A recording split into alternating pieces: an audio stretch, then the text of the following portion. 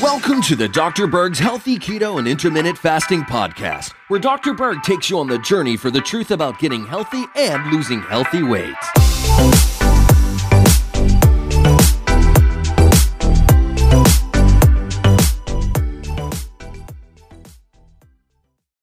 All right, so today we're going to talk about why you do not include veggie carbs on keto. Now, there's mixed viewpoints on this. Some people do, some people don't. I don't recommend including your vegetable carbohydrates in the formula for the carbs, and I'm going to tell you why. So let's take, for example, 1 cup of salad, okay? Usually going to do leafy greens in a salad. On average, 1 cup of leafy greens is 1.5 grams of carbohydrate, okay? Now, if we minus the fiber, which is 1 gram, we get 0.5 grams of net carbs, okay? So we're dealing with 1/2 gram. Now, I do recommend 7 to 10 cups of salad or vegetables per day.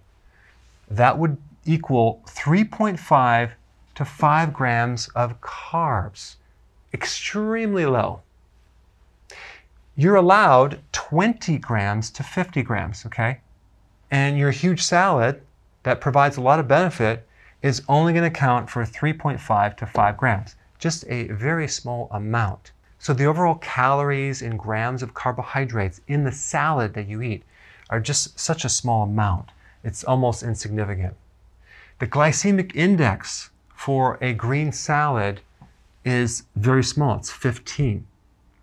The glycemic load, which is basically the amount of carbohydrate minus the fiber, is 3.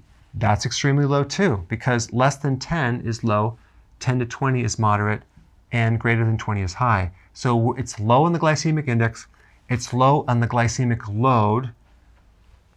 It has a significant amount of fiber, which actually causes the overall carbs to be less, so we're dealing with 0.5 grams. Now let's talk about some key benefits of vegetables and leafy greens into this keto plan. Well, number 1, they provide the nutrients, the main nutrients, vitamins, minerals, and trace minerals. It's very difficult to get all of your nutrients just from meat, so we want to add the vegetable family, okay? It provides the phytonutrients.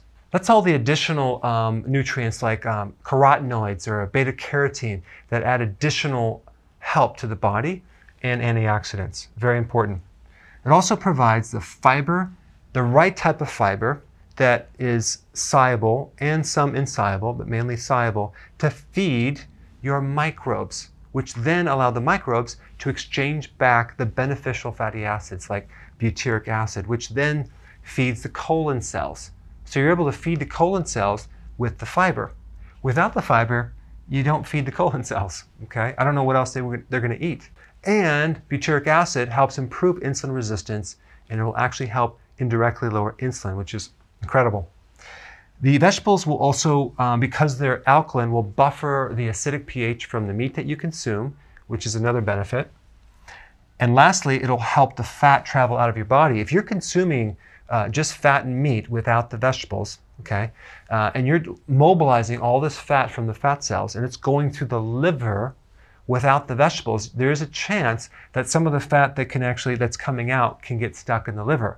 So the vegetables do help in the elimination from fat through the liver, out through the gallbladder, and through the colon.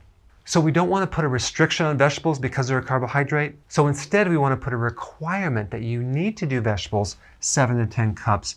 And that way it can make keto healthy, thus the healthy ketosis. Thanks for watching. Hey guys, I want to introduce you to my new Dr. Berg app. It's right here.